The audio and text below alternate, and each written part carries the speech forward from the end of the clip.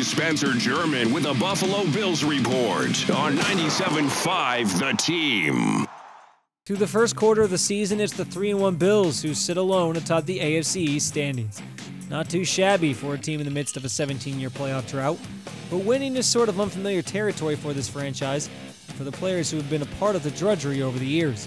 As tempting as it may be to let this hot start go to their heads, head coach Sean McDermott is urging his team to keep things in perspective. How do you handle winning? You go back and you focus on the grind, the process of what got us to winning in the first place. And that's what winners do. That's what teams that are used to winning do.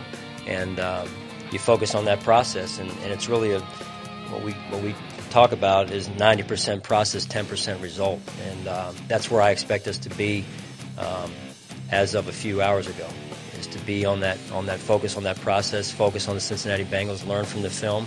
Is that the biggest challenge for you? Because a lot of these guys aren't used to.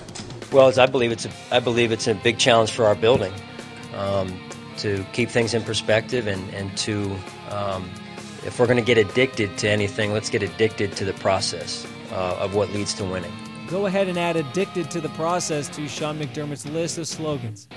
Not all rainbows and butterflies at One Bills Drive, though. In the aftermath of Sunday's win over the Falcons, the Bills learned that they'll be without both wide receiver Jordan Matthews and linebacker Raymond Humber for this weekend's game in Cincinnati, and possibly longer. Both players underwent thumb surgery. Buffalo was all set to return wide receiver Walter Powell from suspension this week, which could have softened the blow from losing Matthews at least slightly. The team opted instead to release Powell on Monday. Additionally, cornerback E.J. Gaines has a groin injury and is still being evaluated. For the latest Bills news and updates, stay tuned for our next Bills report. I'm Spencer German.